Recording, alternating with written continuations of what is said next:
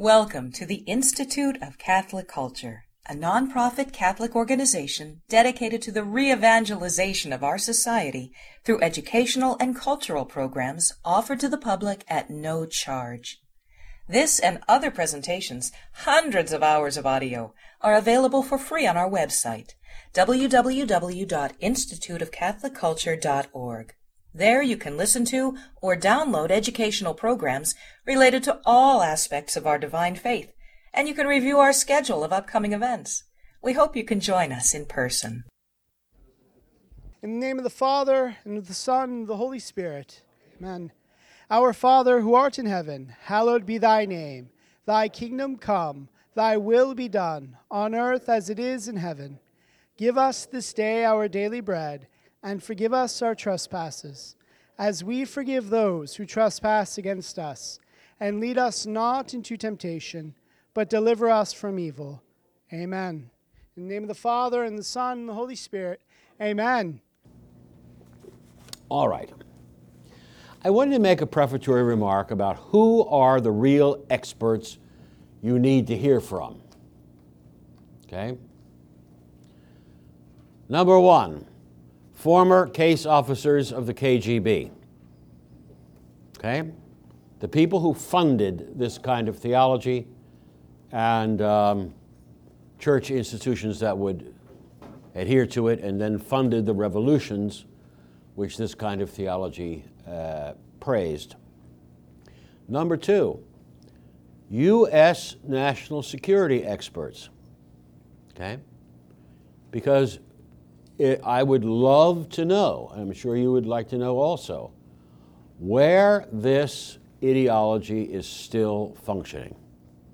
I think it's still playing a role in Venezuela, maybe in Bolivia, but there are still places where this kind of dangerous theology is being practiced and people are being deceived. It's possible that Argentina is another such place. We shall see. All right, I remind you of where I left off before. I said we're going to start with a question, very broad question.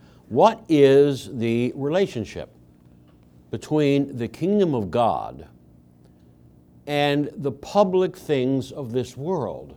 The city, the state, the school system, the economy. What is the relation between the kingdom of God and those public things of this world? What most people don't know is that the standard and correct answer to that question is nowadays known as the Christendom model. Okay? It prevailed from the reign of the Emperor Constantine down until about 1938. Okay? Who here was born before 1938? Somebody made it. Very good. Still, you guys were children when the Christendom model disappeared from theological favor. The experts turned against it. But what did the Christendom model say? What was it about? And I think if I summarize it in a few points, you'll recognize many ideas you already hold and inherited. First of all, temporal realities do not have some autonomous mission that prevents the church from using them for her own ends. Think about the formation of Christian civilization. What did we do? We took over institutions of the late Roman Empire and we Christianized them.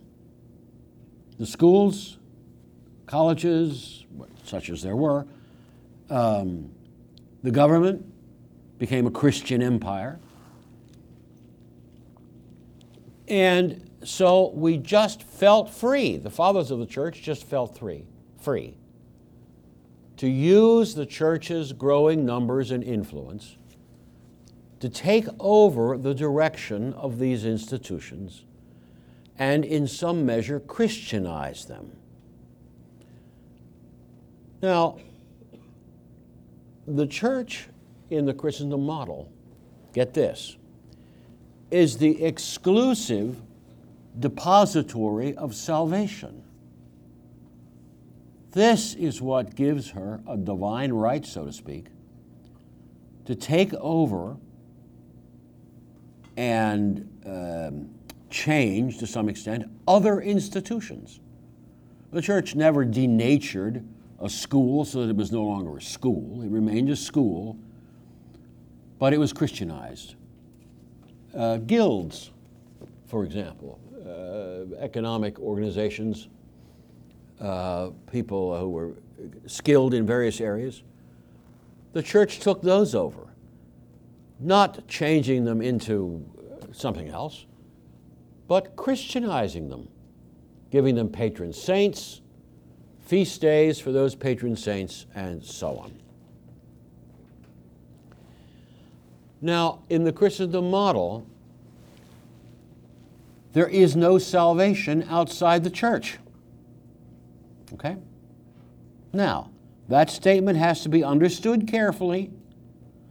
Always did need careful understanding, because I can show you passages in medieval and early modern theologians where they're already saying, well, if you can have a baptism of desire and be in the church that way, and even though you've got no institutional connection. I didn't say that there's no salvation without being a member of the church, officially, baptized and on a parish roll somewhere. I never said that. But all salvation comes into the world through the church, just as it comes through our Lord Jesus Christ. Grace and salvation came by Jesus Christ, and hence through His church.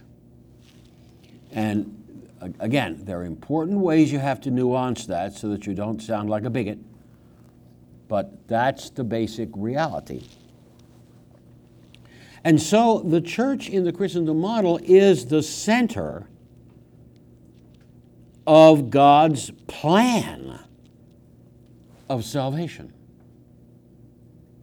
What God wants to see happen in history is centered on His plans for the church.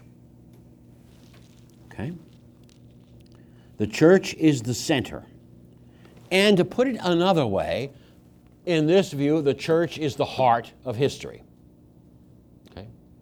Stuff going on elsewhere, outer Mongolia and so on, all no doubt very interesting. But the heart of history is what's happening in the church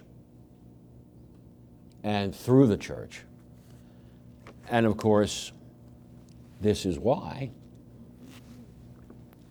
the church had to present herself as a powerful force over against the world. Okay? She had to acquire the power to resist the money, the temptations, the oppressions of the world. And that is not cheap. She had to be able to operate not only on the parish level and in the local school, but also on the civic level and in the political arena. We had a clear understanding in the days of the Christendom model what the temporal tasks were that we were supposed to engage in as lay people. We were supposed to work for the direct benefit of the church. Okay? Anything that turned up in politics that was a threat to the church, we were to oppose with our numbers and our votes. And we did. And for a while, we won those battles pretty well. Think of what the Legion of Decency did to clean up Hollywood. And think of how various attempts in state legislatures to prevent Catholic schooling were defeated. Okay? Blaine type amendments defeated.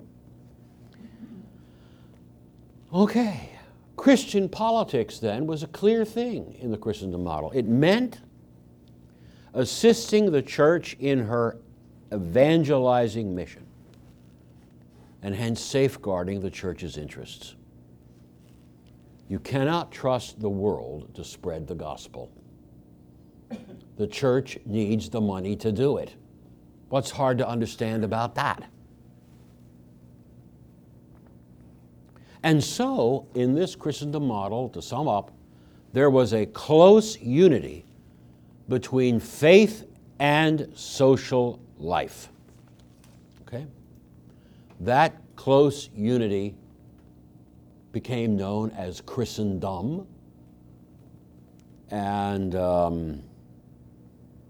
it made people's lives in the Western world joyful for a very long time.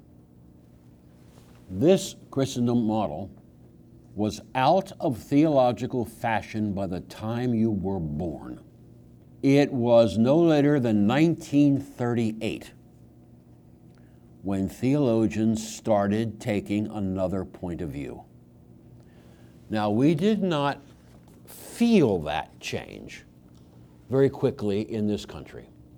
I don't think most people were aware of any change in our attitude on matters of church and state and socializing, sacralizing the world until after Vatican II. I remember how it was in the 50s. I'm old enough to remember that.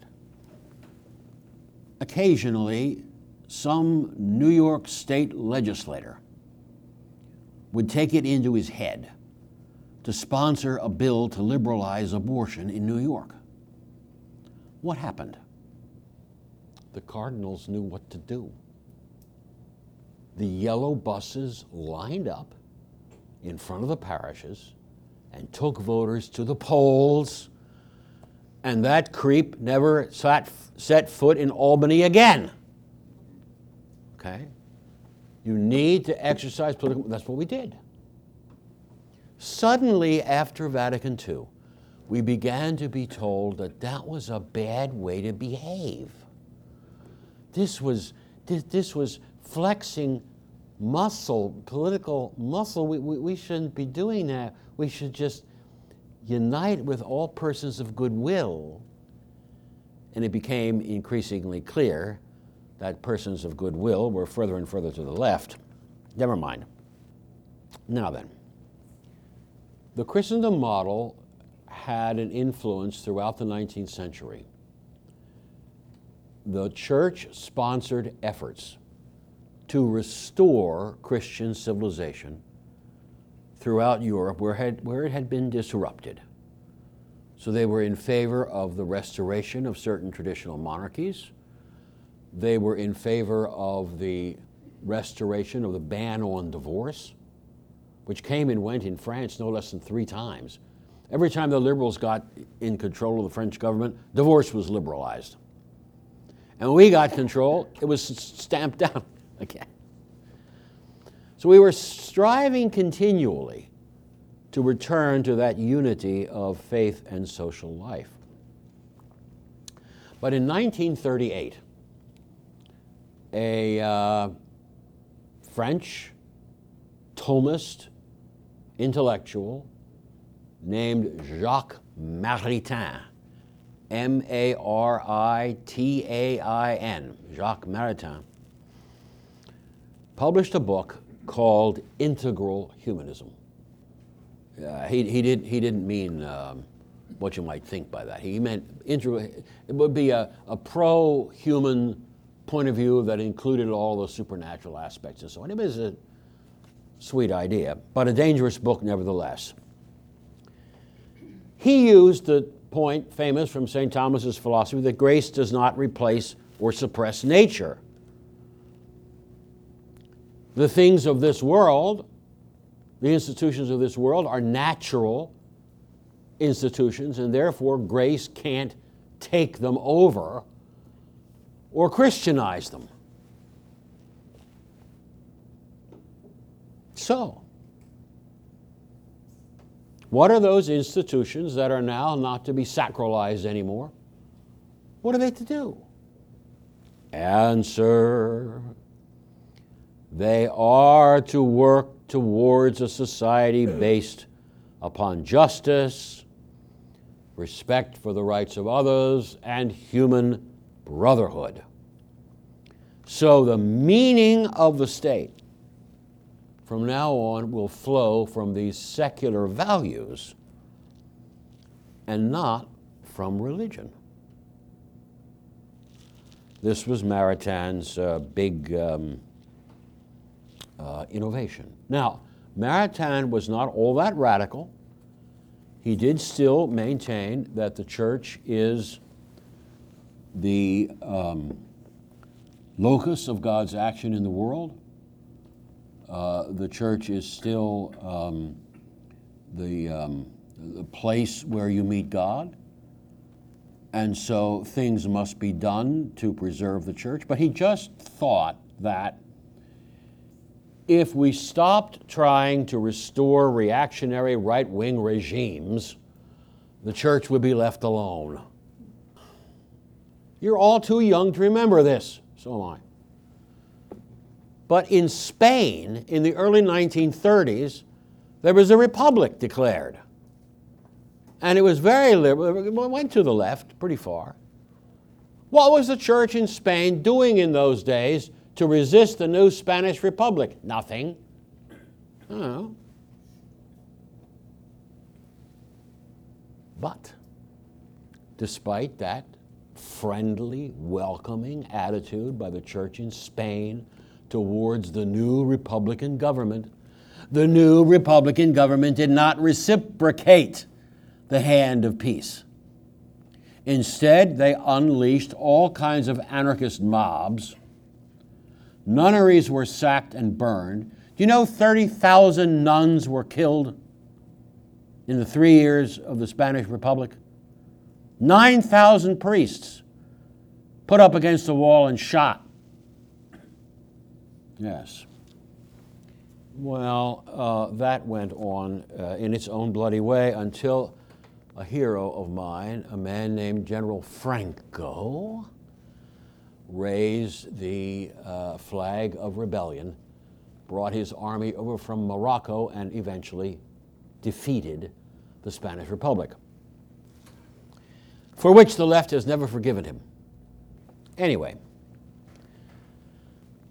Maritain thus was calling for a new Christendom, a Christendom in which the things of the state, public order, and so on would not be sacralized, but would still work for justice and peace, and the church would be able to cooperate with that without too much trouble. Okay. How long did the new Christendom model last? Well, it did not even last until Vatican II. Nope. In the middle of the 50s, Maritain's view began to be rejected by the more adventurous French theologians. They took up the thinking of a Dominican named Congar, C-O-N-G-A-R, first name Yves, Y-V-E-S, C-O-N-G-A-R, Yves Congar. And Congar's position was radical. And then he said, look, we don't need a new Christendom. We should never have had the old one. Christendom was a false thing to start. You did bad, Constantine. All you bishops at Nicaea and Chalcedon who supported the Christian Roman Empire, you did bad. That was trying to establish a church of power and influence in this world. That can't happen. That shouldn't happen. The church has to remain the little flock of Jesus, the little sphere apart of salvation. And it's not to have any worldly role at all, except, well, they can preach nice things. Okay? But other than that, no role in this world. So Christendom is to be utterly undone. Now, subtext here. The institutions of this world are now declared to be totally autonomous. Not only with respect to the church's hierarchy, okay, the bishops can't order the state around, that's fine, but also with respect to the church's mission. The state shouldn't recognize any need to worry about the salvation of the citizens or protect the rights of the church for that reason. No, no, no, no, no. The church gets along on its own as the little flock apart, and the state is part of a new dynamic that I mentioned briefly last time. That new dynamic began with the Whig theory of history, W-H-I-G. The Whigs maintained that if you looked at human history over the whole stretch from the ancient Greeks until now, what you saw was a progressive movement towards ordered liberty. Okay? Now, I do see a movement of that kind, but I don't see it everywhere. I don't see it as all of history, and I don't see it as nearly as influential as the evangelizing and acculturating work of the Catholic Church. A great deal was accomplished by God in history between the age of Constantine and the meeting of those barons on the plains of Runnymede. But if you read Whig history, you never hear about it. History is the sort of thing that never happened in Vienna. Curious, yes? So anyway, temporal affairs now had a mission of their own, namely to inspire a just temporal order. The church could function as sort of an inspiring voice in that project. She could sort of be the soul of society, but utterly uninfluential upon the body of society, which was free to pursue its own objectives. So the church and the world would evolve separately. The world was evolving on its way to the future society of justice and peace, secularizing everything along the way,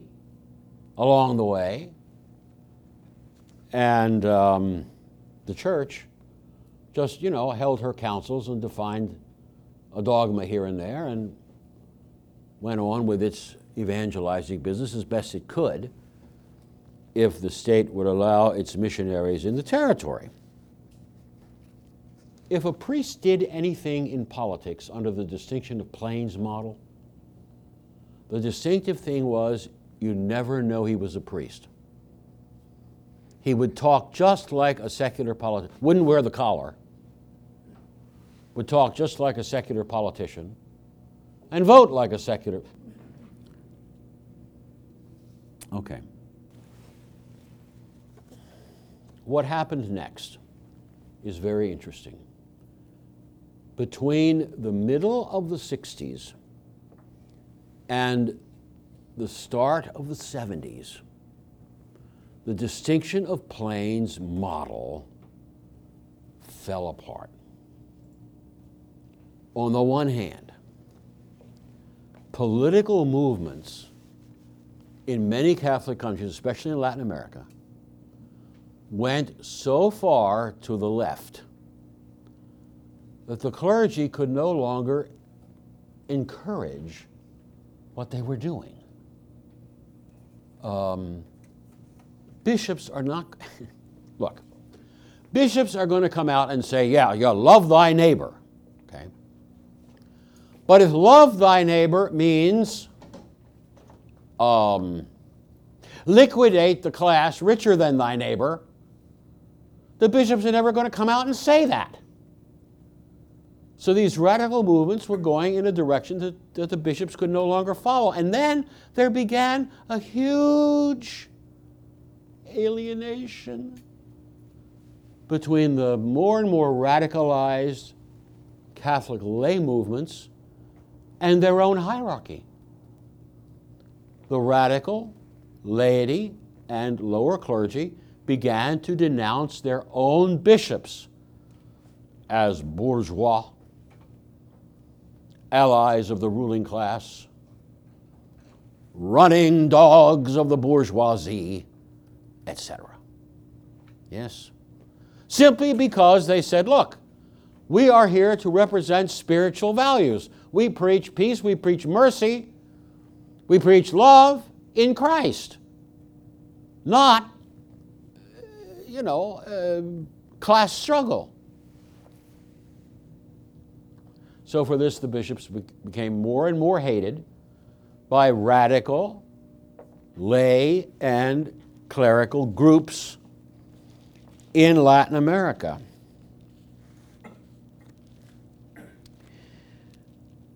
Next, with the middle years of the 60s, came another thing that I mentioned last time.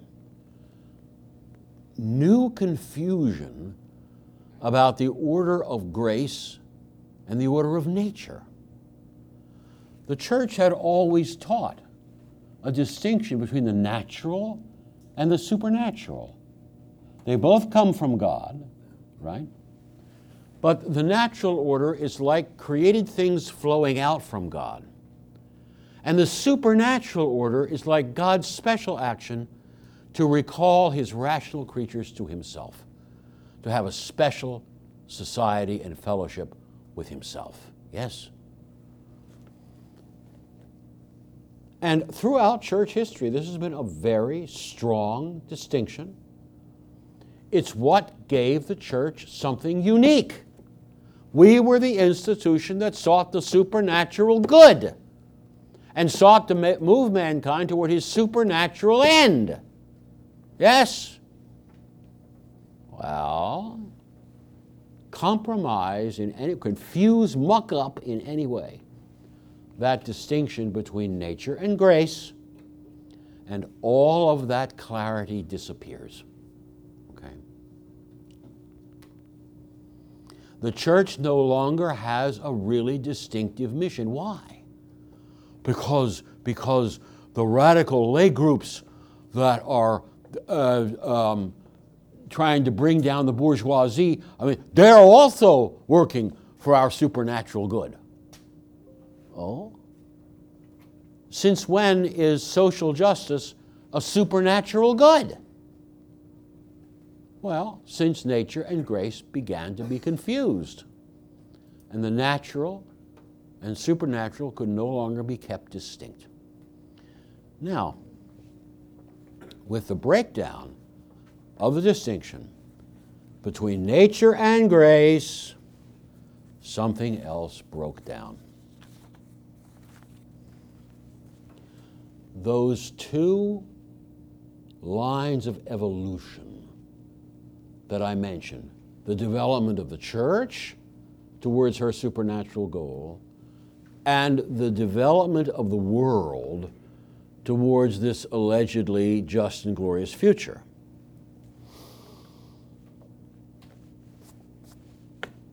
That gave theologians two stories to play with. And they could ask interesting questions. Well, like, how does the kingdom of God tie in to man's hopes for a glorious future in this life? How exactly is that going to work? And it was obviously too simple to say, well, once we put all of our enemies under, once we put the bourgeoisie under our feet here in this world, why, then the kingdom of God can just come down, break in. Yeah. We used to have a Protestant heresy like that. It was called postmillennialism. The world would evolve towards a wonderful, future, prosperous society, and when everything was just as ginchy as you thought it could possibly be, Jesus would come back and inaugurate his 1,000-year reign. Oy Gewalt. Well, so nobody held that it was going to be completely continuous and that the work of justice had to be done completely first. But still, the two stories, they insisted on fusing them together. And as a result, the world's development became God's only storyline. What is God after achieving in history? Answer, human development. The supernatural kingdom of God and the bright future of the world are really the same thing. This was the basis for a decade's worth of Christian Marxist dialogues. Yes. You know, oh Marxists, you shouldn't quite shoot us yet, because, we believe in a bright future too, a future of justice and peace, and there's no private property in heaven either. So leave us. And the Marxists would say, well, you shouldn't be so quick to condemn us because we have similar hopes for the bright future. Yes. All right.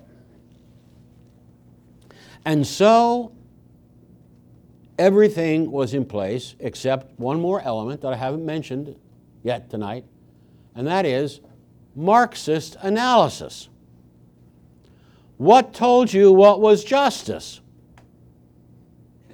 What told you what social oppression needed fixing? Answer, Marx's theory. Okay? And I have a number of quotations I'd like to give you from these liberation theologians on that very point. Here early in his book, Father Gustavo Gutierrez tells us, only a radical break from the status quo, that is a profound transformation of the private property system, access to power by the exploited classes, and a social revolution that would break dependency. Only that would allow for the change to a new society, a socialist society. Okay? So, they weren't kidding when they were demanding a big break with the existing social order in Latin America and anywhere else. What made them think that they could just change the structures of society from top to bottom, as though society was a tinker toy thing that had been put together years ago by old monarchists or whoever, and now we could just tear it all down and redo it according to our own modern taste? Didn't these people ever hear of a natural law that restricts the human possibilities? Huh? Have you ever heard of a society without private property that worked and wasn't a Franciscan monastery? Huh? Now, there are just limits on what people can be expected to endure. So how did they think that this profound change was possible? The answer to that is very interesting. Comes just a page or so later. We read, man constructs himself and attains a real awareness of his own being. He liberates himself in the acquisition of genuine freedom, which through work transforms the world and educates man. Now, the footnotes on that page, to that page, are very interesting. We have here quotes from Hegel and Marx. The idea that man makes himself in history is already in Hegel's Phenomenology of Spirit. Okay? Published, what, 1820? Earlier? And Marx said, quote, "The outstanding achievement of Hegel's phenomenology is that Hegel conceives the self-creation of man as a process. He thus grasps the essence of labor and comprehends objective man, true because real man, as the outcome of man's own labor." There it is, okay? Work hard with any crackpot theory in your brain that you want, and you're building this future according to your dreams, and it's going to work because you can do that. Okay? History is in your head. You're the actor. History is your drama. You're writing the play as it unfolds. You're creating yours. What about God? Huh? Doesn't God create man? Well, of course, Hegel didn't think so. And Marx certainly didn't think so. And you can't bring this human self-creation stuff into Christian theology without tripping over an obvious distinction. Okay? The distinction is between my physical self and my character. Did I make my physical self? I jolly well did not. I wasn't in the womb with a hammer working on myself. Have I created my own character? Oh, yes. Every time I made a morally significant decision, I built the person I was becoming. Good person, bad person, lazy person, indulgent person, whatever sort of person I made of myself. Yes. Everybody understands that. It's an elementary distinction. Marx tried to run with it to make people architects of their own being. Bye-bye, God. It's stupid. Nevertheless, people believe this kind of stuff. Now, what about this business of man being the author of his own destiny and so on and so on? What that really comes down to is a politics in which all that matters is goodwill. You know why we don't have world peace? We don't want it enough. Yeah. Ordinary people are, they don't have faith in the coming world peace. They think we still need a nuke or two to defend. No. That's compromised thinking. No, just believe and want that peaceful future badly enough. And guess what? We can make it. We can make it. Okay? Now, I'm a theologian. I don't have anything against miracles. Not at all. But the idea that mankind can create a future in which wars don't happen anymore, I'm sorry, that is beyond my credence. I absolutely refuse to believe it. And you know what? I don't even believe the United Nations can take us there.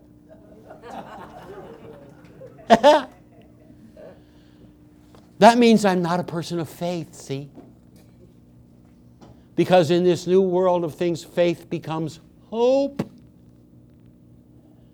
To be a person of faith is to have hope in the bright, classless future that's coming, if we only want it strongly enough.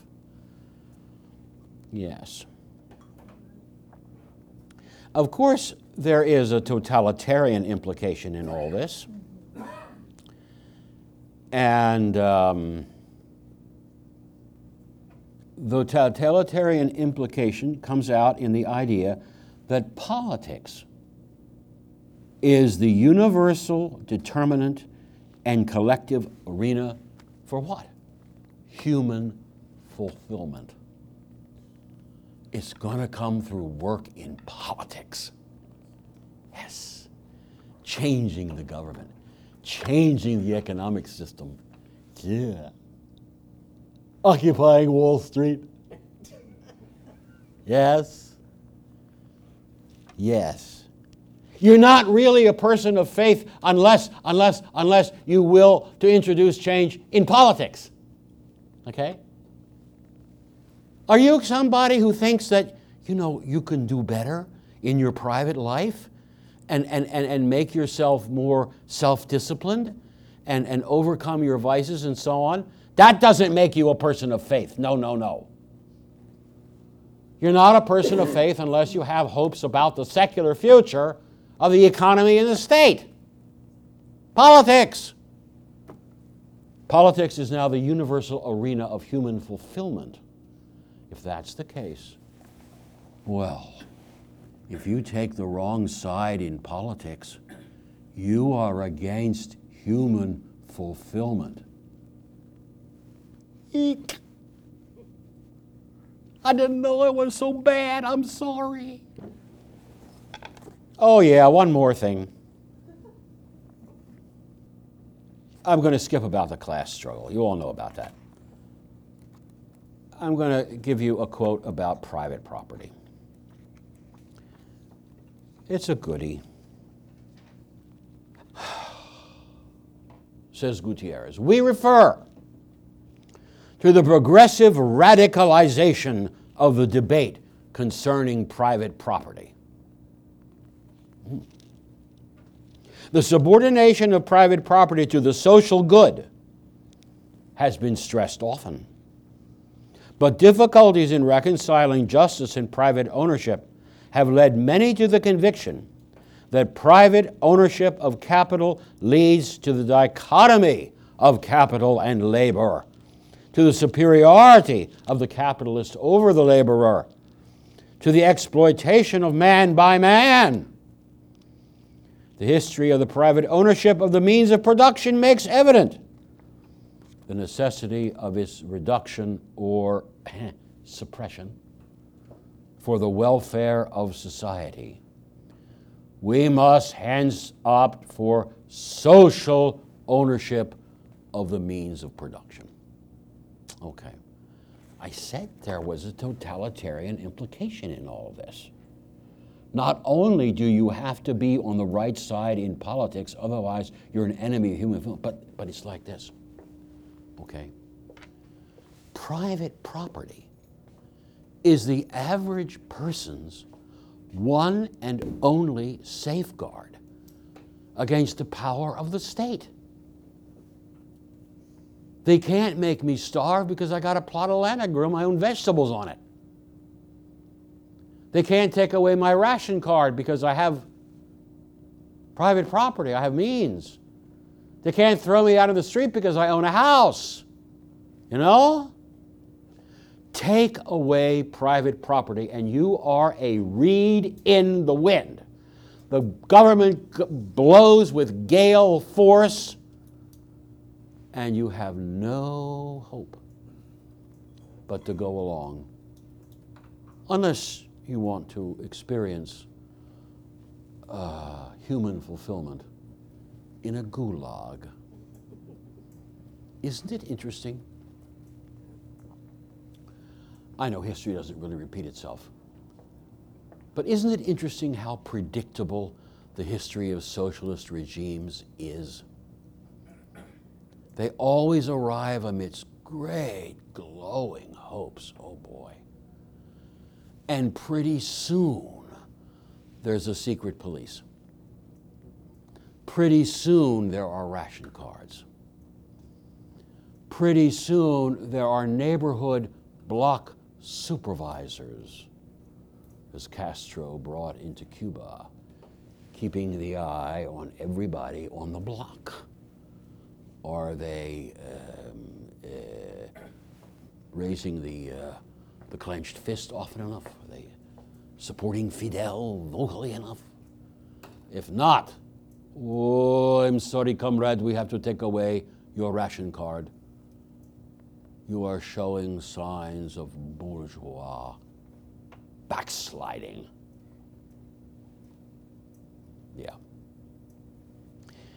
I read in this book I've been quoting from a remarkable statement about what all we liberationists, what all we want to liberate man from.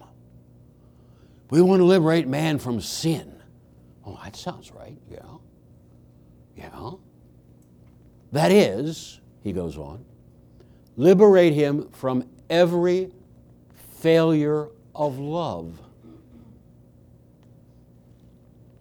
Think about that. Is a sin a failure of love? Well, for God, yeah, that's true. It's a failure of love for God. But, okay, so your neighbor didn't give you a job. He didn't give you enough love. So since I want to liberate you from all such experiences of unloving conduct, I'm going to expropriate your neighbor. I'll take his business and give you the job myself. Is it equally easy to liquidate bureaucrats? What in the world is more unloving than a typical socialist bureaucrat? Anyway, and it doesn't stop with economics. Suppose I don't feel that I've been loved. My neighbors are not loving me. They're not letting me love in my own way. Why is that? Well, it's because I want to love my boyfriend. And they're not letting me do that. So integral liberation is going to require removing people who are, what's the term? Homophobic. Bye-bye to them. Liquidate them.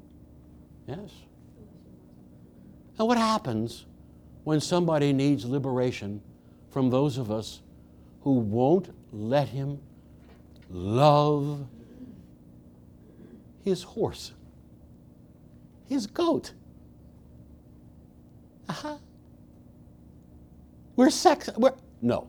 We are we're speciesists. We want to restrict this poor man's ability to love to our own species. Oh, how narrow-minded can we be? And so stranger and stranger and stranger positions become counterproductive to human fulfillment. And so the gulag has to keep growing. More and more dissenters belong there. Isn't that sweet? What a glorious future this is going to be. Yes. When we're all in prison except a handful of transsexuals. What do you think? What do you think? Anyway, the left in the church has bought into some of this stuff. A recent governor of Virginia, a fellow named Tim Kaine, bought into liberation theology when he was, 20 years ago when he was in Latin America. And people are full of this idea that you're a person of faith if you believe in the glorious secular future. Well, I tell you what, If that's what it takes, I'm an infidel, because I don't believe a word of it. My faith is not in a future down here, but in one up there. The difference is between secular hope and patristic anagogy. You want to see the future? Don't look ahead. Look up. Look up to heaven. See the kingdom of the saints. See the resurrection of Our Lady. That's your future. Okay? And if you remain in a state of grace, you'll reach it. End of sermon. Thank you very much. Amen.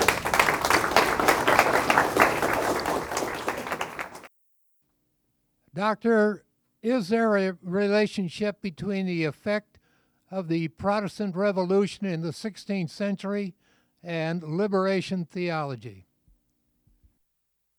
Reformation did was seriously weaken the influence of the church's hierarchy, creating whole nations in which the hierarchy had no influence at all. That led to an increasing secularization of political power, especially because of the unhappy outcome of the 30 Years' War. People, by the end of that war, people were so sick and tired of sectarian warfare that they said, oh heck, let's just have a secular state. The king will have his religion in his chapel, that makes the country Protestant or not, and the rest of us will just go to our chapel, and then religion is privatized. Okay? So there is an indirect influence, long and dangerous. Dr. Marshner, before their deaths, was there any redeeming qualities of Jacques Maritain and Yves Congar's work? Oh, yeah. Congar was quite a decent theologian. He just sort of kept his mouth off of church and state stuff where his native leftism led him astray. But as far as Trinitarian theology, theology of grace, and so on, ecclesiology is pretty good. I have a profound disagreement with him about a subject I'm not going to mention tonight. But, and Maritain, for all of his horrible errors, turned around in the end and wrote a book called The Peasant of the Garonne, because he saw what was done with his ideas at Vatican II. And he said, yikes, this is not what I meant. So, yeah, saving graces here and there, plenty of them. Okay, we have one coming in from Teresa Cotter online. She asks, can you clarify what was the confusion about the order of grace and the order of nature? The confusion was whether man had a natural yearning for the supernatural. Okay? Classical theology in the West said no, following Aristotle. Man's natural yearnings are for the goods natural to him. Whereas many of the church fathers said, no, man is so created for God in the kingdom of heaven that he can really have no other fulfillment. Okay? Henri de Lubac picked up on that strand of patristic thought and unfortunately ran wild with it, attacked perfectly good Western theologians for not holding it, and introduced a position that is just pretty hard to explain. Okay? You can't thrive, you can't have fulfillment without the beatific vision. Okay? And God wouldn't create you unless he could give you fulfillment. Okay? So God could not have created man without calling him to supernatural fulfillment. Pius XII saw that proposition in Maritain and said, wait a minute, you can't, in Lubach, you can't say that. And Lubach said, oh, didn't say it, didn't mean it. So what did he mean? Well, I wrote a dissertation about this. And if you are truly in a penitential spirit someday, you can get a copy and read it. Thank you, Dr. Marshner. Can you comment upon Eric Voegelin's warning against immanentizing the eschaton and his attribution of this to a new rising form of Gnosticism? Yeah. That's a long answer. That would be a whole lecture in its own right. Eric Voegelin was, how to put this? In religion, something of a modernist, but a right-wing modernist who did not favor at all the socialist dreams and wrote profoundly about the false conception of the social order that was involved in those dreams. No, Voegelin is very much worth reading. New Science of Politics, wonderful book, but when it comes to religion, he thinks it's all symbolism. Enough. What else? We have a question from Ida, a friend of the Institute, writing in from online. She asked, in regard to the term justice and peace, did Jacques Maritain or another 20th century theologian term it in Integral Humanism or other work, or did he assume a term already in existence? Did he change its meaning? I don't think I can answer that. Justice and peace is certainly a common enough phrase. I don't know who coined it. I do know that during the 60s, the phrase became official when a congregation was set up in the Vatican for justice and peace. Okay. And so far as I can tell, they've never done anything good, but they had that name, and it's been an official name ever since. And certainly Maritain used that terminology, but I don't know that he would have invented that particular conjunction.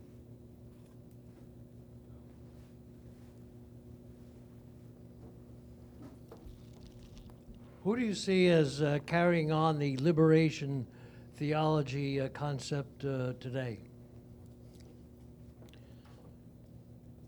Is J.B. Metz dead? I don't know. Johann Baptista Metz, as a pupil of Rahner, and invented something called political theology, which is as nearly Marxist as it needs to be horrible.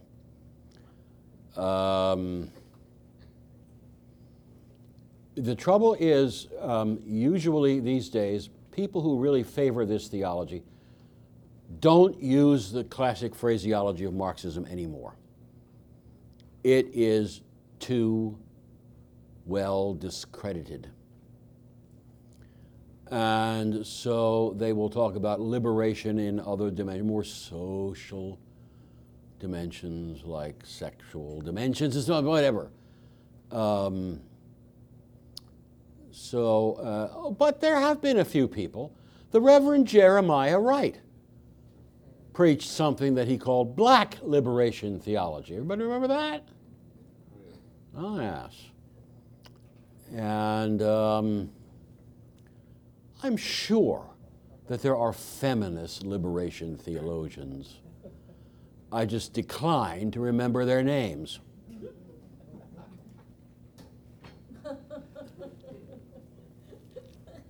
Dr. Marshner, what was the state of the church's social doctrine when these models were coming into being? Was it such that the church could hold it up and say, no, this is the way it's supposed to be? the church could hold up her traditional pastoral practice as late as 1910, okay, when St. Pius X put out an important statement to the French called Notre Charge Apostolique, our apostolic duty, in which he condemned a Christian democratic youth movement that had gone off the rails in a utopian direction. That movement was called the Sillon, S-I-L-L-O-N, Le Sillon. And what Pius X said in that wonderful document is, we do not wait for a city to be built in the clouds. Okay? The Christian state we seek, the Christian society we seek, is the traditional Cité Catholique, the traditional Catholic society. Okay? Now, it isn't that pastoral practice, that pastoral standard could no longer be maintained. It's that the paid intellectuals who do the bishop's thinking for them didn't want to defend it anymore. They want to decide with new initiatives. We don't need to be so hostile to modern man's secular hopes. Modern man won't like us if we tell him that his dream city of the future is a fiction. No, we have to seem more pastoral, more caring, more loving. Oh, people, believe, keep your hopes. Jesus won't take away your secular hopes. No, no, no. No, but the secular saviors they invent for themselves will jolly well take away those hopes. What's up? Is that it? Well, we have John, our AV specialist extraordinaire, has informed us that Psalm 85:10 says that mercy and truth are met together, injustice and peace have kissed. So there you go. There you go. It's in the Bible. Nothing wrong with it. Thank you all very much. Thank you.